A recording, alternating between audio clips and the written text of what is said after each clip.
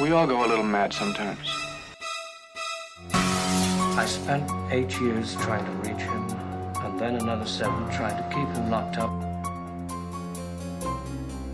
We're friends to the end, remember? This is the end, friend. What an excellent day for an exorcism.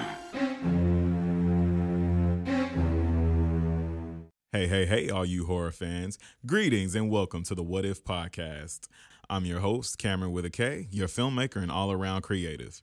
I wanted to take a minute to tell you guys what you can expect from us here at the What If podcast. This is a place where we're going to review your latest and greatest and not so greatest in horror films. We're going to talk plot, character, acting, and anything in between. But then we're going to pop the big question. What if?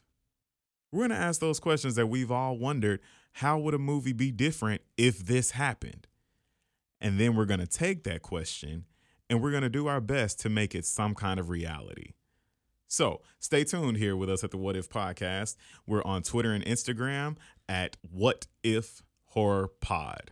I want to take some time to thank Alex Duquette for providing the instrumentals for our theme song. And if you like the theme song, go back and give it another listen. There's actually something that's not quite right about it. So if you think you can figure it out, go ahead and hit us up on social media and let us know what you come up with.